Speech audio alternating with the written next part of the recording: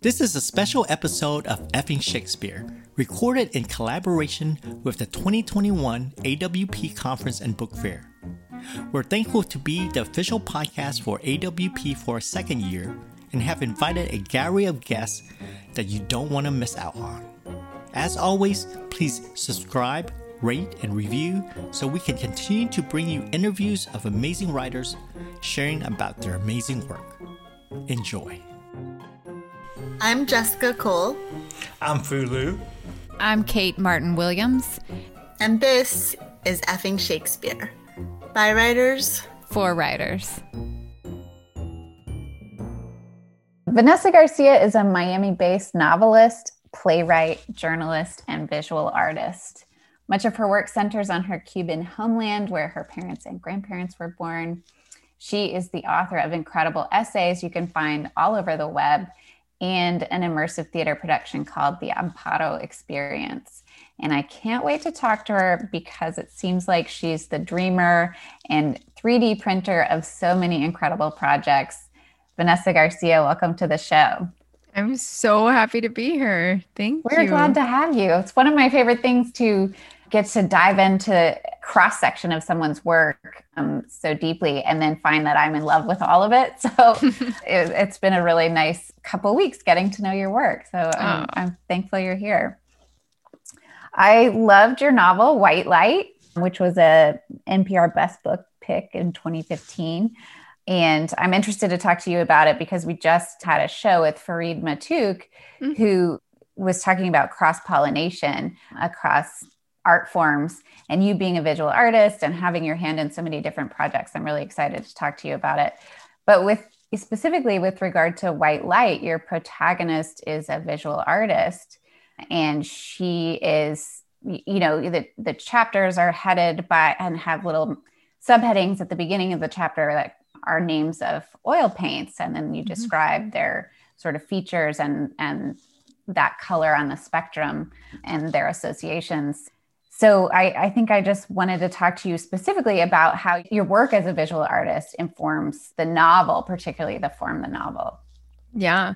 I mean, definitely with that piece, with White Light as a novel, the central character is an artist. And I, for a long time, considered myself, side by side, a professional artist and writer. They were happening side by side. And so I feel like eventually the writing sort of absorbed the visual art in a way because I was writing so much and so often. And then I needed to get the visual work and the visual impulse and the visual everything that happens into the writing. And it not only happens in the actual writing, right? Like in the frames of the scenes or the characters, but also in saying, okay, well, what would it mean if a character is a color, right? If a chapter is cardinal red, or what does that mean? There are obviously at that point not that many publishers that will take you up on saying, okay, I'm going to do a full novel in color. But thankfully, there are some independent presses, and in my case, there was Shade Mountain Press, which was so sort of graceful in the sense of what does it mean for this actual character to really be this character, and what does that mean on the page, not just in writing, but also visually. Because that's not something that's new. I mean, if we think about William Blake or like what, actual books really are, that's not really something that's new at all, So that was actually super exciting for me to have that click with a publisher that would take me on in that sense. You know what I mean? But that conversation definitely was awesome. Did you get some no's beforehand where people were like, we can't handle this? And a lot of no's, like the writing is amazing. Can it be in black and white? And I thought, right. Like for a lot of things, yes. Right. For a lot of things, yes, you can have a lot of frames, a lot of characters, a lot of arcs, a lot of everything, a lot of things that I write, I'm writing right now. Yeah, I can frame on the page in black and white, but that character, still to this day, I can't frame her in black and white. You know what I mean? And so, yeah, I got a lot of no's. And for some reason, you're like, at that point, I was like, in my 20s and then later. And I was like, no, I'm going to go for this thing. And I was very determined. Vision. Oh my God. And for good or bad, for good or bad. For good or bad. But thank God for Rosalie Morales Kurds, who runs Shade Mountain Press, and she took me on. She actually called me and she was like, "Who do I have to fight to publish this?" And I was like, "Nobody." I mean, everyone. You're the winner. You won. That's so great. She's awesome. Do you mind reading something for us, Vanessa? I don't know if it's from White Light or something new or whatever you want. I have something not from White Light, but it's actually funnily enough in black and white, know, so it kind of like speaks to it. But I'm working on a radio play right now, which is, why I have a microphone right now. Otherwise, I'd just be like speaking into my computer. But I know you look very professional. Oh my God. It's really impressed. So pro because of this radio play. It's awesome. It's called Ich bin ein Berliner, which means I am a Berliner. And we might know that because of, John F. Kennedy said it. Because when there was an East and a West Berlin, right? But this play is about the fall of the Berlin Wall and how it deeply affected me when I was 11 years old and just started crying hysterically in my classroom and not understanding why that was. I just didn't get it. And I was the only one. I was the only child in my, fifth grade classroom bawling my eyes out. And I had to go to the bathroom and and I have spent a lot of time trying to figure out why that is. So this play is an exploration of like, what does it mean to unpack that moment in my life? And it comes down to me being Cuban American and the fact that I am in my roots from a kind of Eastern Bloc country that people don't think about, which is Cuba. But in this little moment, I'm just going to describe this commercial that came out in 1984 about Levi's jeans that played in the Soviet, like it was played for like Soviet kids, right? So it was 1984 and it's Levi's. It's kind of this awesome commercial and it is in black and white. It was filmed in black and white, right? So I just, in essence, in this part, describe it. So I'm going to do that. Okay. Let me set the scene. It's filmed in black and white. There's a kid, a young guy, maybe 20 years old, who's coming into the Russian Soviet airport. His bag is being checked by this Stasi-looking dude, and the kid's face is like he's shitting bricks. The Stasi officer opens his suitcase, moves his shirts aside, and finds a James Dean book. Uh-oh. Illegal. That's straight up capitalism right there. He passes the book to another officer, Verboten.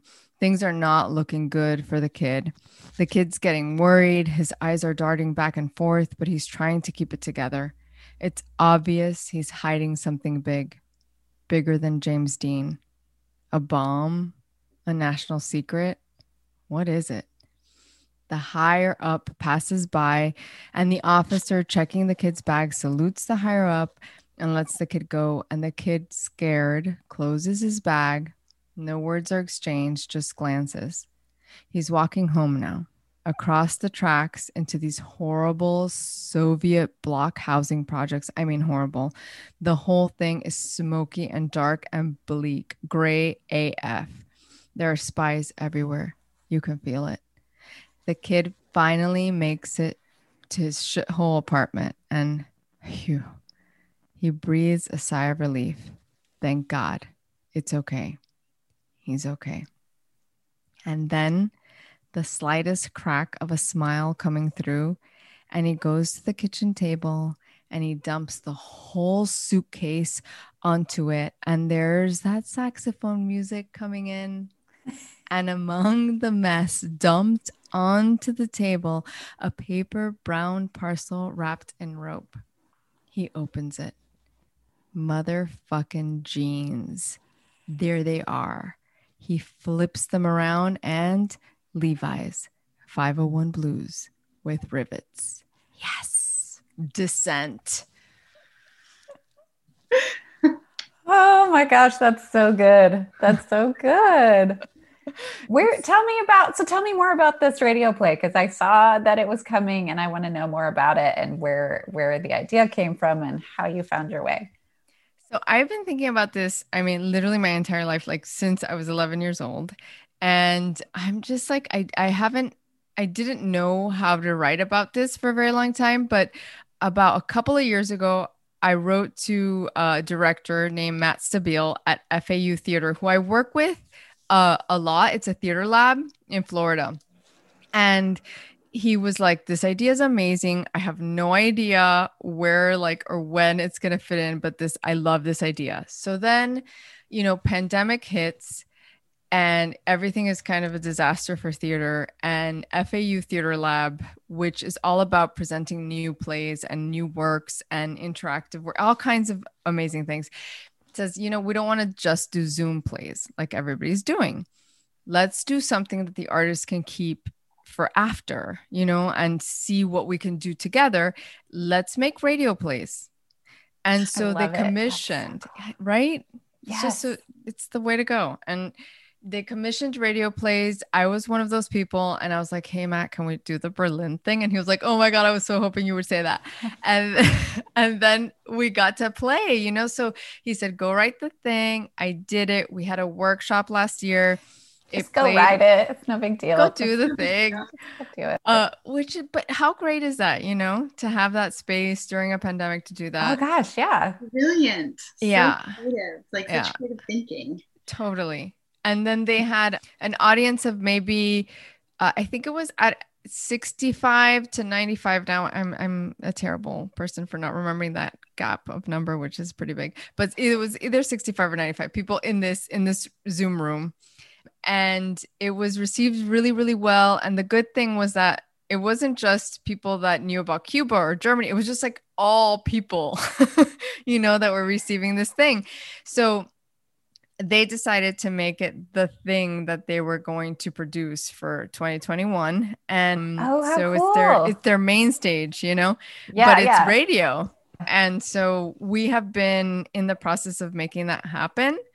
And it's been amazing, and it's really been a process that even has involved my mom, because I've had to get her to come into this room where I'm talking to you right now to interview her, to get her voice and get her into this this play, which is, I'm in it, and I'm not usually in my plays. I acted a long time ago, but I'm not in my plays usually. And but you are as an 11-year-old. I am in this play. So, and so is my mom. So it's been a really wonderful journey. And it's actually particularly significant to me because Cuba, the place that I'm actually really connected to, that makes me connect to Berlin and that moment of the Berlin Wall, is going through a big change right now. And, I would say, are having this big moment of, there might be the first time ever that a Castro is not in power in April.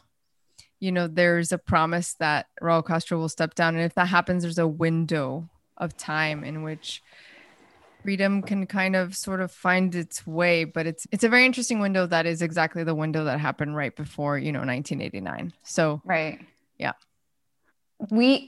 So we're an indie press as well. And so a lot of times we have contact with artists who do a number of things like you do, which is so much fun and a great part of getting to be in the community that we're in here in Houston. And so we have a good friend who we actually published, who wrote operas, and we published her book of poetry, and she is ghostwriting a biography for a dancer here in Houston, just all kinds of things.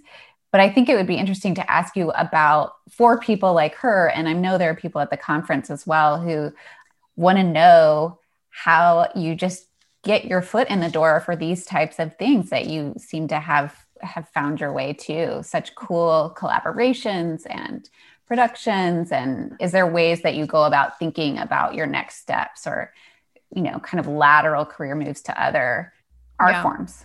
Yeah.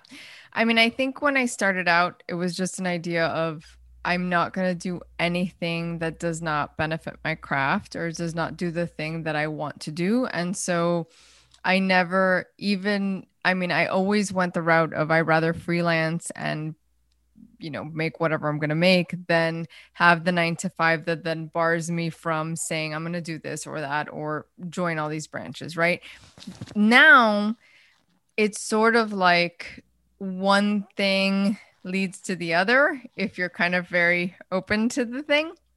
And I mean, I have a company with a partner named Victoria Collado, and the company's called Abre Camino Collective, which means opening paths, right? And the whole idea is radical storytelling. So how do you take a piece of work and do exactly what we're talking about and sort of cross-pollinate it into a million things, right? So we do have, the Amparo experience, which is the last big piece that I worked on that went out into the world, which was an immersive theatrical production, which had, like 23 different ways of seeing it. You could go as many times as you wanted and you would always see something different, but it was also very narrative. So like once you have that world built, you can do anything. Yeah. And that's the thing. Like once you actually have the world building of the thing, you can say, okay, well, this is also because you have character. You have character, you have story, and you have each character's story arc, right? So, okay, let's make a Bible for a TV show. Let's, do this or that. Like with Ich bin ein Berliner, I'm like, there's this amazing thing that's happening right now where it just happened sort of organically, where because they want to create a visual component, they've hired a cartoonist to sort of like do this visual component because they don't want to interrupt with a lot of things, but you can buy either the audio or a visual component and have this, like semi on. Yeah. And then you're like, wait, but we can make a graphic novel if we want. And we can, we can do all these things. So I feel like once you realize, for me, the biggest thing is you make this thing, own the property, and then get people who are awesome to co-own with you. You know what I mean? Yeah. So that you can make all of these branches, because there's no stopping the story once you have the characters and the arcs, That was one of the things that struck me when I was reading your work and especially the Amparo experience, and thinking about how just dabbling into what you do, it explodes this notion of the solitary artist. Like you are in such community.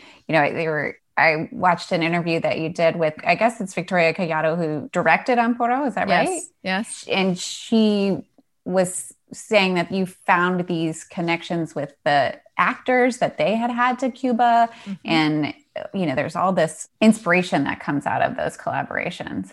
Absolutely. Like, I feel like for part of my life as a writer, I was like, oh, I'm by myself doing this thing and I have to sit at my computer and write this thing. But then what ended up happening to me specifically is that my sister's an actress.